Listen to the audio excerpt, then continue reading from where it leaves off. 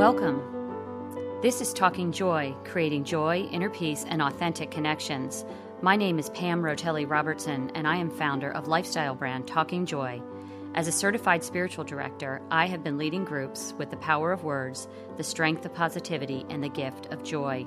During our time together, our focus will be on simple spiritual practices that can be applied to your everyday life with the wisdom and support of others.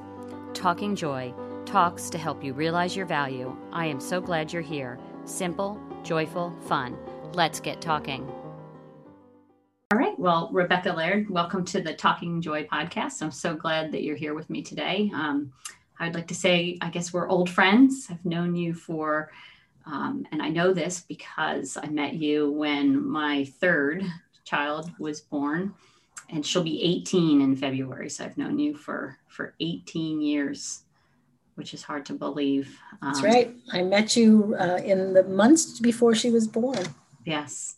And you have been to me, I was thinking about this morning. You've been a friend, a spiritual director, a pastor, a professor, and, just a valued companion along my journey. And I've learned a lot from you, and forever grateful for our friendship and all that you've taught me. And so that's why I'm so glad to have you here today, because others can get to hear some of your wisdom. And we're going to talk a little bit about your travels and mystics. And, some people might not even know what a mystic is. So if I thought we could start, you could just tell a little bit about your work and where you are and what you do, and then we can move into some of that. So, well, Pam, it's such a distinct pleasure to be talking to you.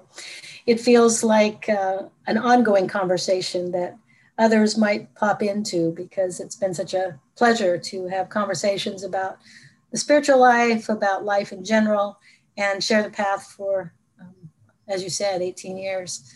I'm now in San Diego. We knew each other when I was on the East Coast. But for the last 10 years, I've been teaching at my alma mater, my undergraduate alma mater in San Diego. And I teach in our School of Theology. And the main thing that I do is I teach students who sense a call, a vocational call to ministry in a wide variety of ways, whether it's through spiritual direction, chaplaincy, ministry, social work.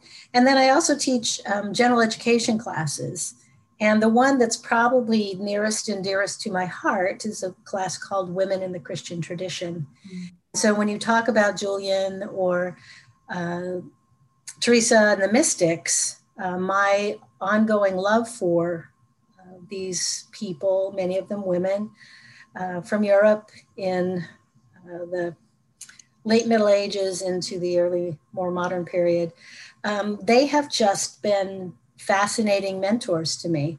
And so when I first discovered them, I think they became what I like to say, my friends from the Middle Ages, or my friends from the 16th century, because I really have found some support, I guess, some modeling, and just some courage to recognize that people have sought after God and done so in some really extraordinarily unusual ways around in their own context. And that's interesting to me.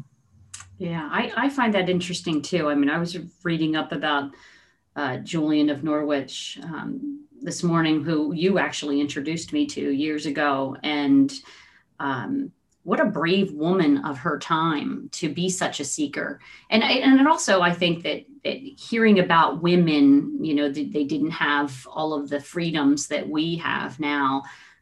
What a brave thing to seek God in such a passionate way, and then to write about it, and then for it to last so long that, that it reached my eyes and then my heart in such a deep way. Yeah, when you think of Julian, I mean, that's not even her name. We don't even know what her name was, right?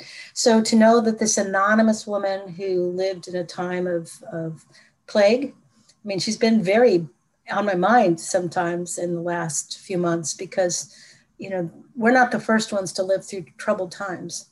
And so to look back and see, how did someone like this pay attention to the work of God, the presence of God, hold on to hope in difficult circumstances.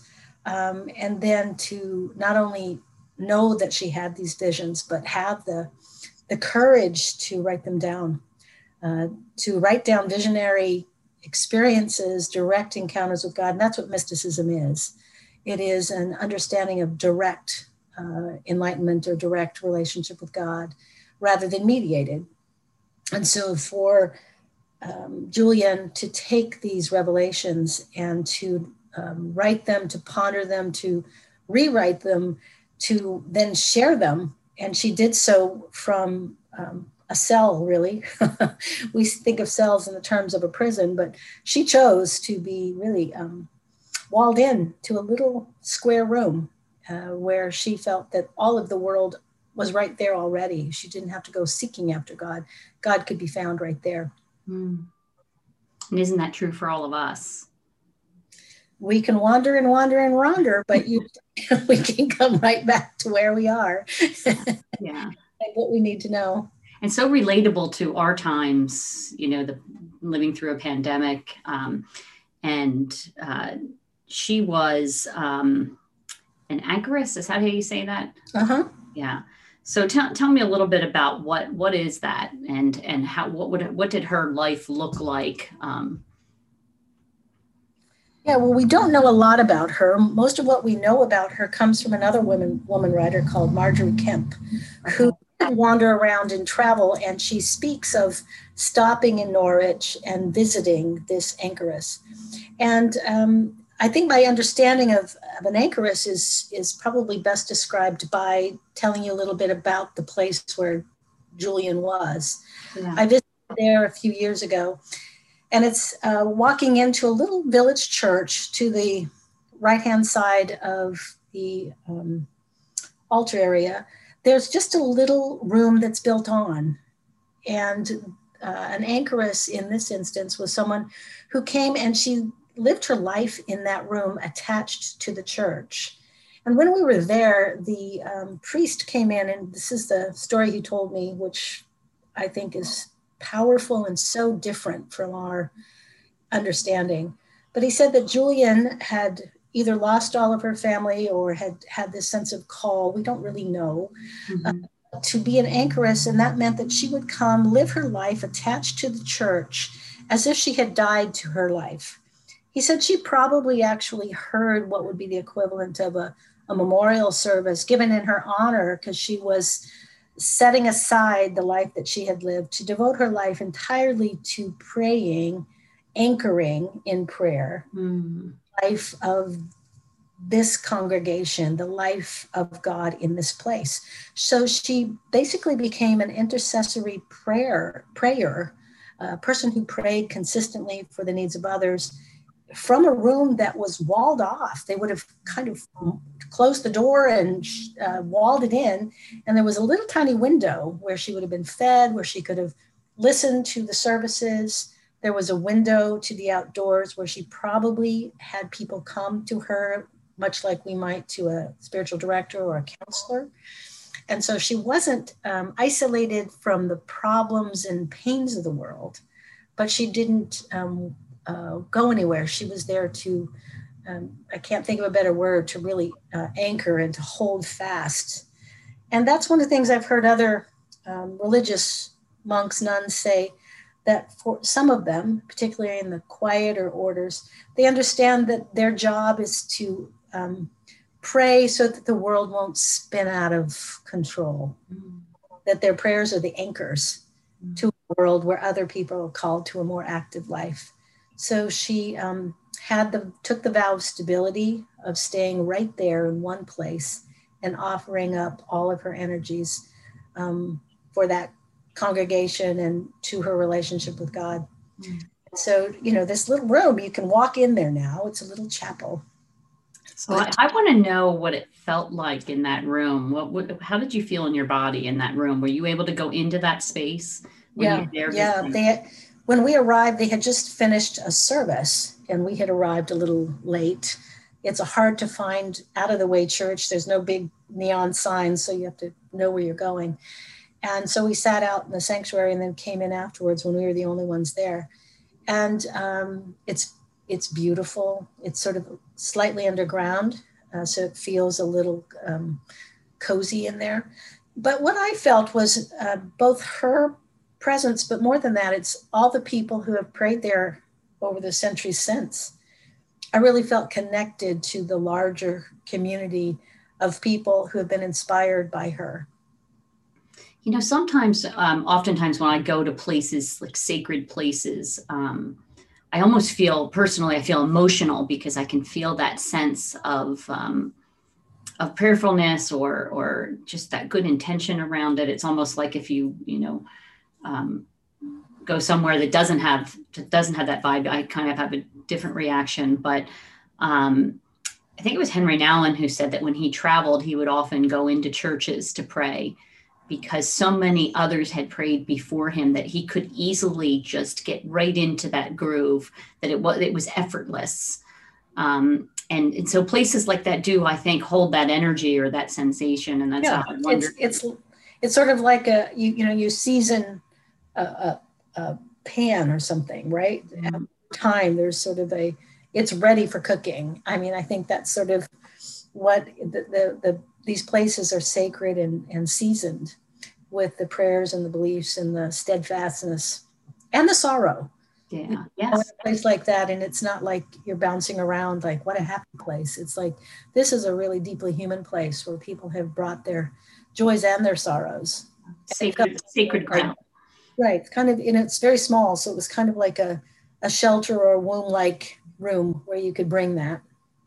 And what called you to go there? Oh, I think it's curiosity. And I think also any of us that have studied the spiritual tradition, pilgrimage becomes one of the practices. To walk where others have walked. Over the centuries, of course, people have gone to Jerusalem, they've walked the Camino de Santiago. And for me, I wanted to go to some of the places where some of the women who really broke gender barriers, as well as left a spiritual legacy. I wanted to go and walk there. It's one of the things I encourage my students to do is to do all the book stuff and then go someplace and then add a layer to your learning. Because as you mentioned, what your body teaches you, seeing, I mean, when you walk through the English villages of Norwich, and I didn't really realize, I mean, the map told me this was a seaport, but to realize all of the boats that were coming from the continent of Europe and landing just within steps of where her anchorage was, she was not in some secluded little village. She was at a seaport where people were coming and going and bringing goods and had one of the largest markets. So here she was anchoring this village, this church life, while the whole world came and went, the world of her time. I couldn't have known that from reading. I mean, I suppose I could have learned it if I was ready to ask those questions, but I didn't know what questions to ask because all of my senses weren't engaged. What a great advice for people who are seekers to not only, I mean, you can probably see my bookshelf behind me and I thin it out from time to time. And one of my kids actually color coded all my books. They thought that would be fun. I guess that's a thing now. But I drink in all that knowledge. I'm so thirsty for it and I love reading, but to go and have that physical experience and to walk where somebody like this has walked or lived before it takes it to it sounds like a whole different bodily level, and that you get to see the sights and sounds and smells and feel, even though times are different, it's still the same place. It is, and you see whether or not there is a local memory to hear the current priest of that church, which is now a part of the Church of England, to hear him talk about Julian and then say, I need to go, I have a pastoral care call to make. One of our members is ill and probably won't live long. Well, to see him engaged in that sort of care for those who are in need in his congregation while talking about Julian, all of a sudden the purposes that she lived for are not abstractions. Mm-hmm. I love that. Yeah, but there's this icon at the front of the church, and I looked at a picture earlier today of Julian, and it has sort of a line through it, it's a visual line. It's not like a drawn line, but there's a little picture of Jesus at the top. And then there's a picture of her hazelnut, because she talked about all of the world being contained in something as small as a little hazelnut. And then it goes through a scroll, which is like the Bible. And then it goes to the church. So it goes through her body, this line. And so you see that her way of life was anchored in her faith, her Christian faith, and that she understood it in her own times through contemplation of a small thing like a hazelnut. But it's connected to that little parish church, and that's the same church that she was anchored in. So the icon writer, really captured that she was just one small person who lived out this way of life that predated her and post-dated her.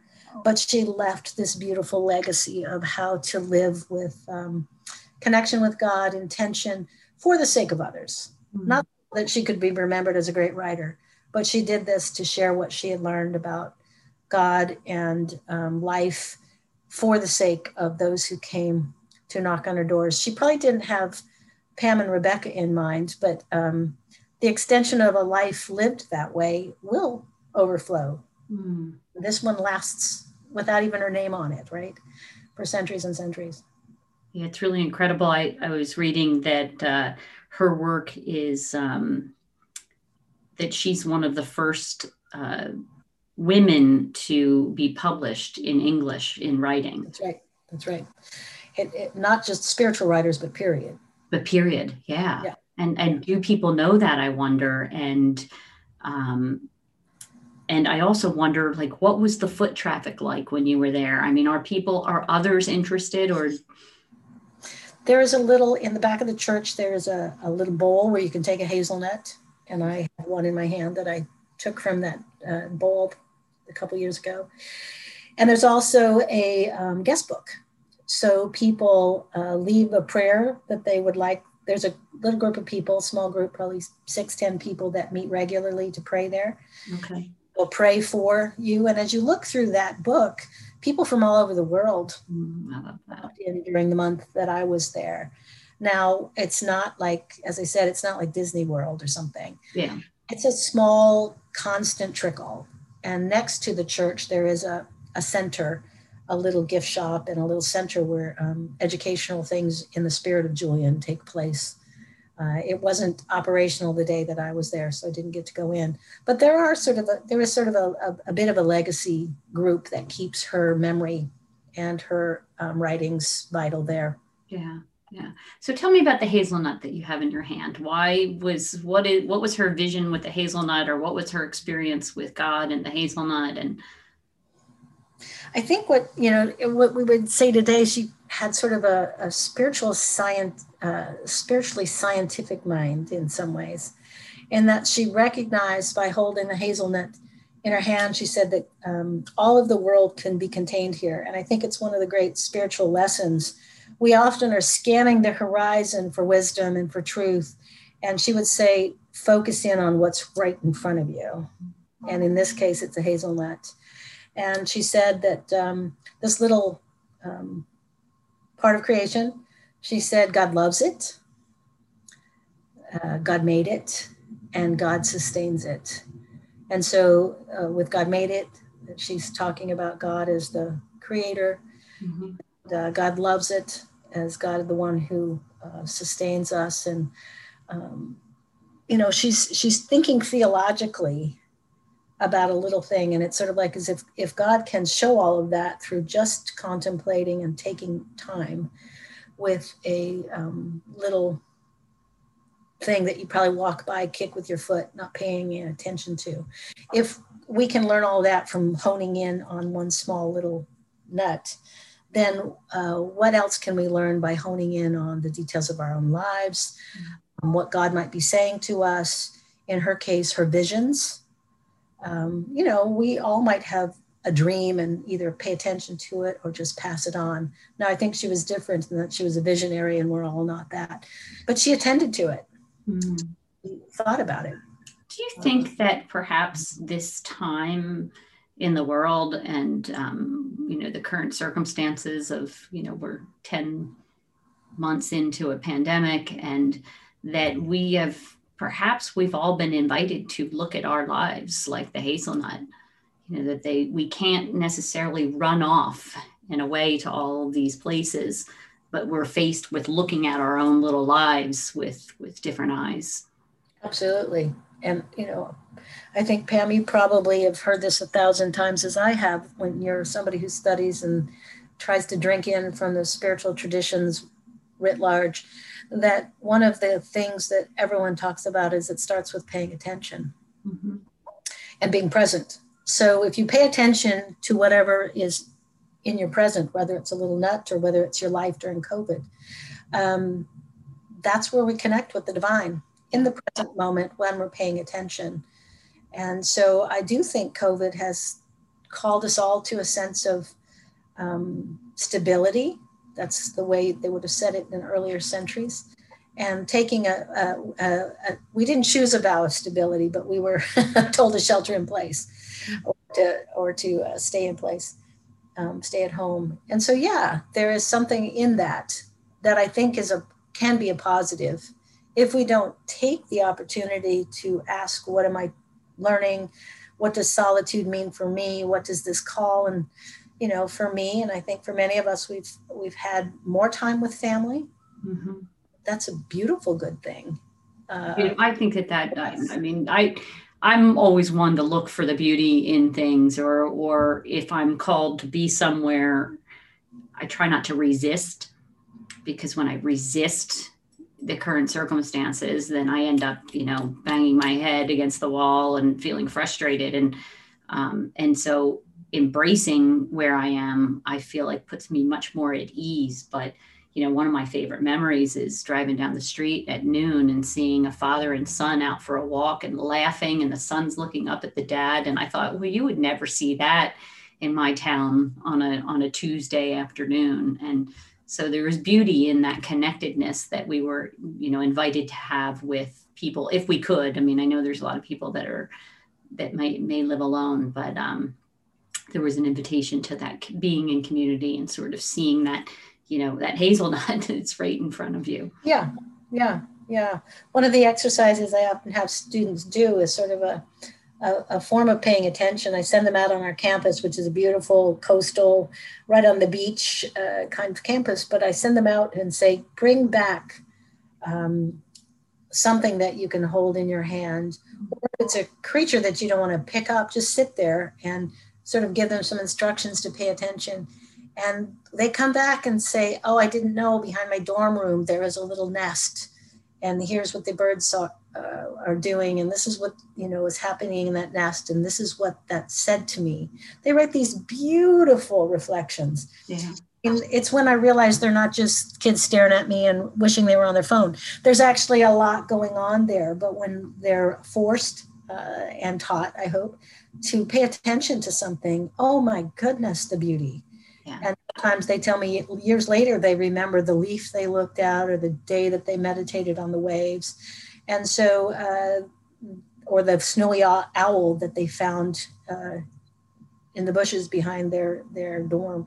And so you begin to see that for all of us, that's a very human thing, to pay attention to something small and usually something created, right? It's not so easy to pick up a broken headphone, but something. What's interesting too, that I would add to what you just said, is that you sent them out into nature. Yes. And I find that so often people connect to God, their higher power, the sacred, whatever that is for them in nature. And I do believe that the invitation this past year, you're in California, in sunny California, and I'm not, but I was out in nature a lot. And that puts me in awe of things. And there's this super awareness of, oh, wow, there's the bald eagle or whatever is in, comes across my path. So, word awe. I mean, to not think about, I mean, I often do that with students too, is saying, when was the last time you experienced awe? mm-hmm. And that is a doorway, a gateway. Yeah. Yeah. That's a great question. I often ask people, where did you see beauty today? Because we don't often ask ourselves that. But anyway, I feel like these times that we can take some of Julian and bring her into the now in these ways. So her work is known as the Showings, and she describes visions that she received from God. Can you talk a little bit about that? Yeah, if you read the Showings, many times people want to go and read them, and they have beauty to them, and they're remarkably beautiful. But she's also talking about suffering a lot, and because of her Christian tradition and times, she talks a lot about the suffering of Jesus and the blood of Jesus and the broken body and all of that. And she's trying to make sense of her own suffering and divine love in how they come together. Can I just interrupt for 1 second? Did she invite that suffering? Didn't she? Or is that not true? Like that she asked to suffer so greatly that she would? She was willing, and it's always hard to know, is she willing by inviting it in, or is that a part of her life that has occurred before and she's welcoming it, not as this is the one thing I want, but I welcome it? Because I think of Mother Teresa had this group called the Co-Workers of Mother Teresa in the 20th century. And these were people who offered their suffering through prayer on behalf of those who were active in ministry outside in the world. So they understood their suffering as a way of offering suffering so that others wouldn't have to suffer and could be free to do good in the world. Mm-hmm. So I don't know if there's a direct connection to that, but that's the way I frame it. Okay, no, that's helpful. Yeah, there's an awful lot of these women mystics, and I would say women in the 20th century who have wanted to either serve in pastoral ministry or something and the doors were closed to them, who have experienced physical suffering. When you push that energy down and can't express that in some way, it often leads to physical suffering. And then is that offered up? I don't know. I'd have to go back and up that question. But that's how I frame it in my understanding. Yeah, no, that's very helpful. So go ahead. Yeah, I was just going to say that one of the things that she does, which is wonderful and often compelling for people, is when she thinks about Jesus and Jesus's suffering, she begins to think about a mother, being a mother. So she calls Jesus our mother. And she talks about the feminine dimension of God through Jesus. And so, when I talk to students or they read things, they go, gosh, I thought people only talked about, God in female terms in the 20th century post-feminism or during feminist movement. And it's like, no, that she had this very human sense of being sheltered and cared for. And anyone who's been a mother of a newborn knows that it's both joyful and there is a suffering involved. There is. You give your body over to the well-being of another being. And so she really framed the love of God in this willingness to suffer with, to give and nourish and step back so that the new life could come forward. And so she uses really remarkably beautiful and human images. It's interesting as I'm feeling the sense of, your little hazelnut having both joy and sorrow, or sort of that yin and yang, that there's both in, and isn't that true for our lives, that we have both, really at all times. And this little nut, well, it's beautiful for it to be really what it's supposed to be. It's supposed to crack wide open. A new tree can emerge. Yeah. And so that's always, the metaphor is, it's beautiful in and of itself, but there is a purpose that requires the breaking open. What happens when people break open? Oh, I don't know. We transform or we get broken, and sometimes a little bit of both along the way. Yeah, but that transformation is possible, and there. I often say that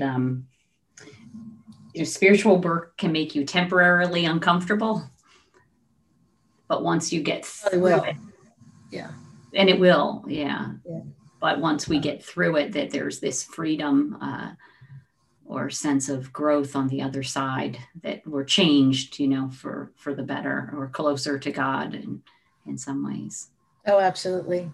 Absolutely. Those processes, I think that's one of the reasons when we're close to nature, we see that nature is so incredibly beautiful, but there is dying and smelly and fertilizing and beautiful new growth. All of those things are sort of always operational when you're outside paying attention.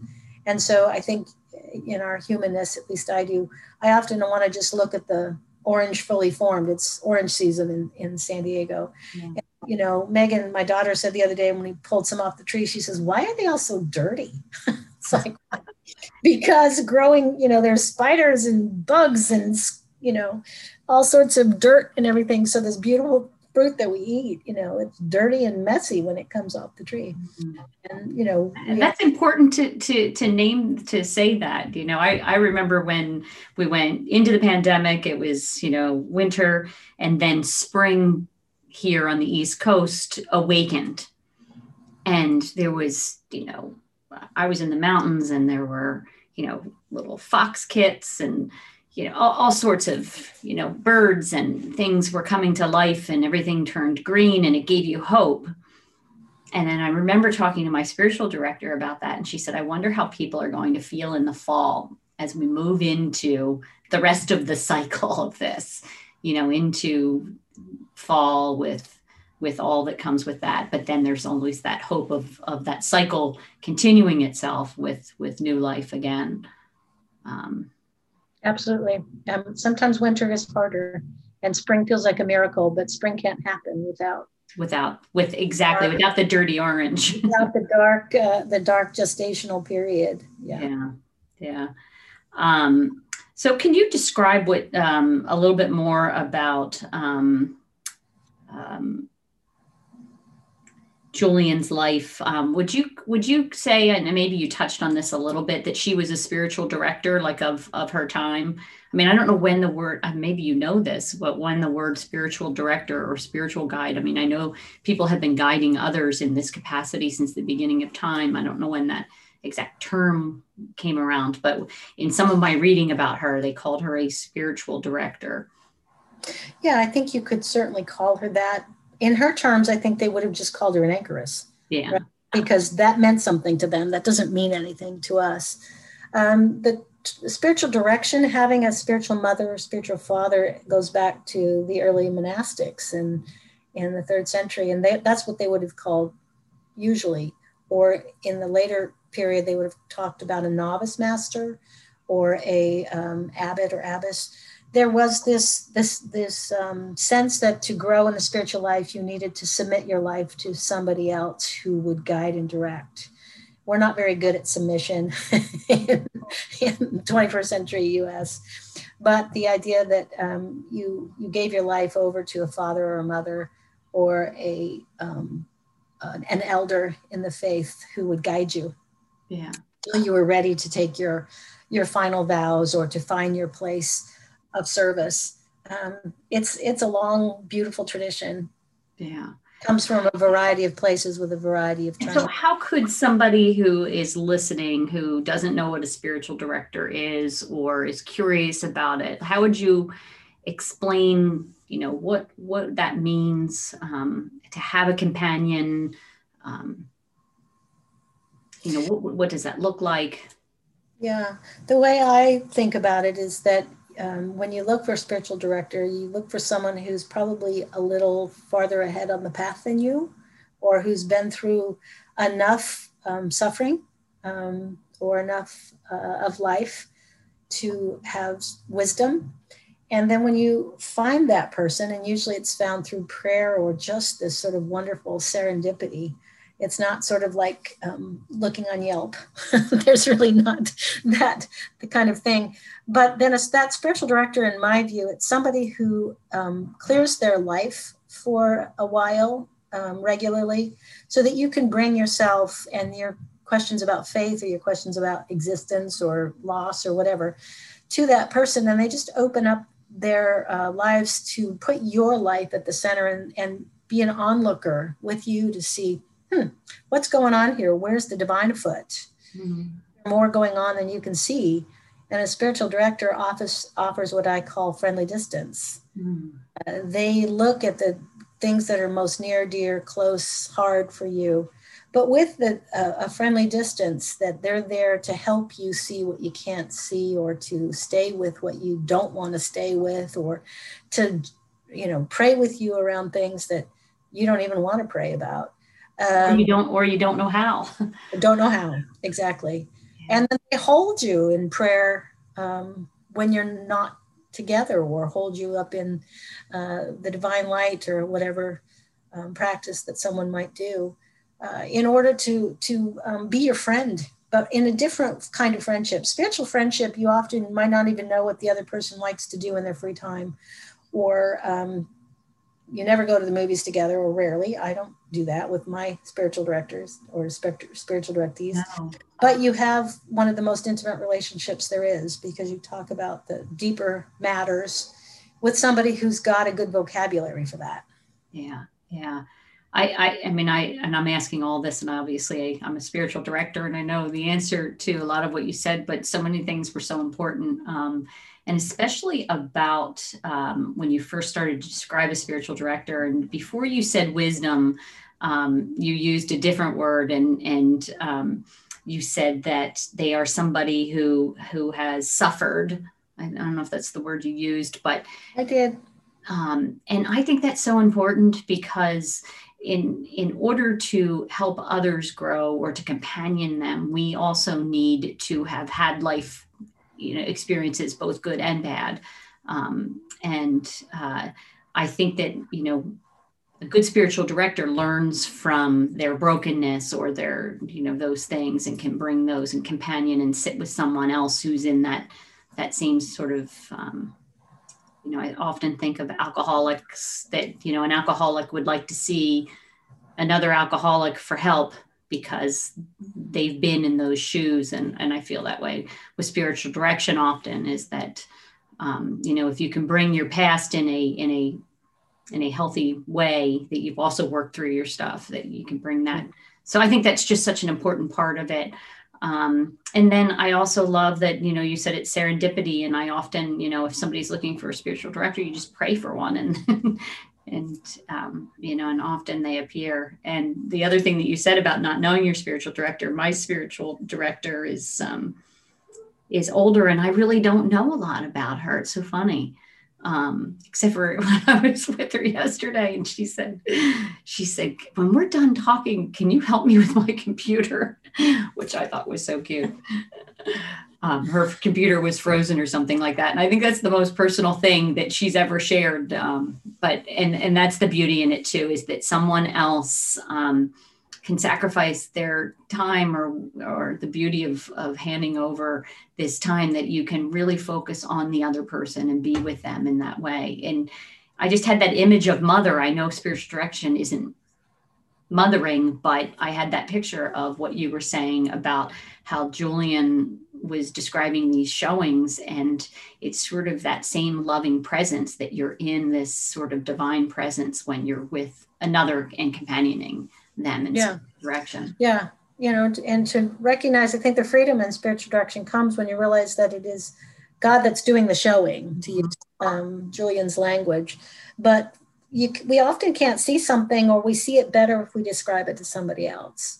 And so to have a companion on the spiritual journey is you have to describe and use words, or sit together and allow just the space to give you something together that you then can unpack or talk about a little bit. So for those who are highly verbal and who find a companion in this journey helpful, which I certainly have, it's been a persistent reality in my life for decades, and I can't imagine not being involved in having a spiritual director. And that then overflows for many of us, because others hear about it or seek us out or whatever. And so it's a beautiful thing. And I think for some people, spiritual guidance comes more from a group of friends, that it may be that their lives intersect more. And so it's not like it's just one thing. Yeah. It certainly be guided and loved by the mosaic of family and friends. And I think that's probably the most common. Yes. But there are times in life when either you're awakening to something, or there's a call to it, or that you've been, as you said, broken wide open, and some space to work on that. Yeah. Oh, that's great. I didn't mean for the podcast to be about spiritual direction, but I guess it's coming back to that. So did Julian's encounter with God, do you think, put things in perspective for her, in her life? Did it give her, it sounds like, much more focus? I do. I think it gave her focus. I think she probably felt that, as most mystics do, if they're given a vision, she also had a responsibility to share that showing with others. It's sort of like an artist who has a vision of a painting, unless they paint it so that they have to do it, but then others will gaze at it and learn from it as well. I think she probably needed to put it down. I don't know that she sought an audience beyond her local folks, but she had these people who came to her for wisdom. And so this was a part of it. She had a good theological mind. And, at the time, what's a woman with a good theological mind supposed to do about that, right? So writing was an option. She wouldn't have had too many other options. I did also read that she wrote twice, perhaps. I don't know if this is true. She wrote it and rewrote it. Yeah. And rewrote it 20 years later. So it sounds like there was definitely like this unfolding of what she experienced. Yeah, it was pretty radical stuff. I mean, if most of us, if we've had what sometimes is called a Damascus moment or some sort of spiritual awakening, trying to say, what was that? What I might say in the moment, what I might say 10 years later, and what I might say 20 years later, might have nuance to it, or understanding that's different, because reflection upon things layer. One of the practices, this wouldn't have been Julian necessarily, but one of the practices that I learned about through reading about Susanna and John Wesley, because that's the Wesleyan Methodist tradition is where I come from. They had this Puritan practice that when something big happened in your life, you went back and with your spiritual director or mentor, you re-narrated your story with that in mind, because something new has happened. So in some ways, I see that as Julian 20 years later, whether she was nearing the end of her life, whether it was because of protracted illness or finishing something happening in her life, to go back and revisit the big things. Something different about them. Your perspective is deeper. And maybe she also knew it was her sort of her parting gift. Yeah. And so she wanted to re-narrate it, retell it. And I'm sure she had no idea her parting gift would ripple out and way into the future and into our conversation today. Mm-hmm. Do you think she knew she was a mystic? Probably. I think that there was more of a tradition of understanding that there were people with special spiritual gifts. And being a visionary in some ways, in certain centuries, was to be seen as a seer or someone with special wisdom and special knowledge. Today, if people see visions, we wonder if they are mentally ill, or, they're just being dramatic or something. But no, I think in her period of time, there would have been more of a category for her. So whether she was conscious of it, whether they sat around, they probably didn't do their Enneagram. So they probably, right? But there would have been a category for her, and she may have just. So you think it was much more accepting to have that label than it would be now? Well, I think there was it was assumed that there were people who were like that. And so there would be a place for it. I think it's always a little scary. I mean, when you look at the way that women with visionary powers are treated, that throughout centuries, they're sometimes seen as witches or as, um, as their power coming from somewhere other than God, because it's unusual. Yeah. Any woman who stepped out of her place and was unusual would have been scary to some. That may be why the anchoress or the anchorite option, she wasn't the only one, but we don't know how common it was. Wasn't super common. There weren't that many people who wanted to live in a small room and anchor the world through prayer, but it may have been a way of safely living out the life of a mystic. There may have been some piece to that as well. Yeah. And what would you say that she offers the modern reader? Like, what does she offer me in my life today? Well, I think one of the places in which people turn to Julian is one of the other sayings that's often quoted from her beyond this hazelnut is this phrase, all will be well and all will be well and all manner of things shall be well. And while that sounds a little like a positivity thing, that's not what it is at all. She was offering people the assurance that no matter whether it's plague time, no matter whether it's political unrest time, no matter whether society is shifting in ways you don't quite know, because hers was doing all of that. Her times were doing all of that. She said there is a foundation underneath all of that. But even if the things that you deem as ultimate at this moment, even if they fade away or transform or whatever, that there is all shall be well at the center of things, because love is there. And she said all will be well because there is this divine anchor of God's love that she prayed with and connected to, and that she understood was shown in this character of this maternal loving God that she described through the vision of Jesus's mother. She said at the bottom of things, sort of like we talk about when you get to rock bottom, get to rock bottom, the ground, the foundation holds. It will be well, and love and flourishing will be there because that's the nature of things. And that's a deeply faithful vision. It's also one that we're all looking for quick answers, or for, who's going to know life is going to be like post-pandemic.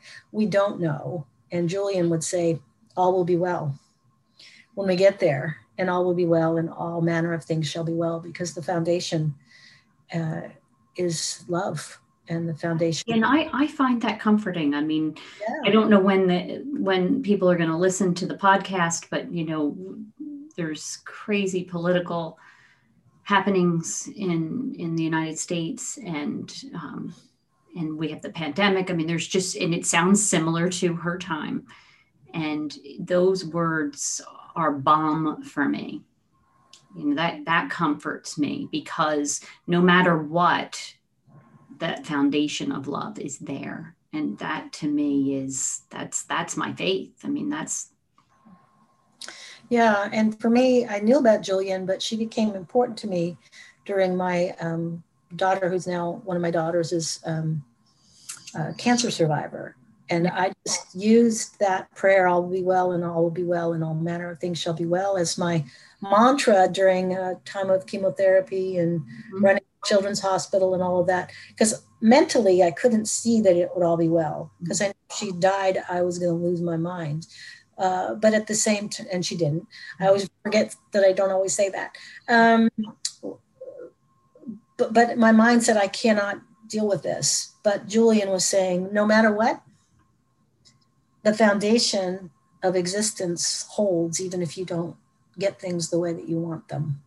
Now, could I tell the story the same way if there had been a different outcome? I hope so. I would say that I would hope so too, and that I have talked to somebody who had your experience and it turned out differently. Right. And she would say that the foundation is still there, and that gives me hope. And that's the gift of Julian. The woman who lived in this tiny little room in a small village on the seaside in England, in central North England. And I think that's why we remember her, is that truth, the truths that she put forward, they still are true. Mm-hmm. She was touching into the deep truths of things that we use in different language. We might say it differently, but it's still true. Yeah. Wow. What a gift, what a blessing. And that to know that all shall be well and to unpack her life a little bit in this way with your knowledge and wisdom, I think has been really enlightening and needed, very needed right now. And so one of my favorite things to do, Pam, is when I travel, and I'm not going anywhere now, but even in my own location, to go looking for her, which is the way I tell my students, go look for women of faith who have lived lives not unlike Julian, but go looking for her in your own backyard. And I've had students find, a statue here in San Diego, or find out about the first woman doctor that ever lived here, that as an extension of her faith, we have these wonderful agencies for children now. So there are these wonderful legacies of people, and because I teach women in the Christian tradition, they mostly are women. Yeah. Dug down deep and offered their hazelnut moment. And there are these sort of lasting legacies, and these stories are everywhere, but we blow past them. And it's one of my intentions when I travel and now as I teach, to not blow past them and to say, I love that. Don't blow past them. No. And this is on my list now.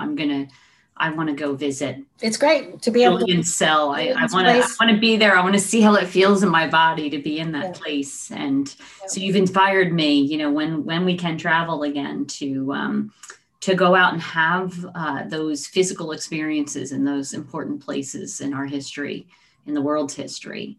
That we would have a different experience than just this head knowledge, but more of like this feeling or sense of being there. Yeah. And the cathedral in Norwich also has a statue. And so there's the little village church and there's the cathedral. So there are ways to do this traveling and not only, enjoy the beauty of other places, but I think the phrase I used was, don't blow past the story of those who've lived there before. Especially the women. There you go. Especially the women. Amen to all that. Thank you. Damn.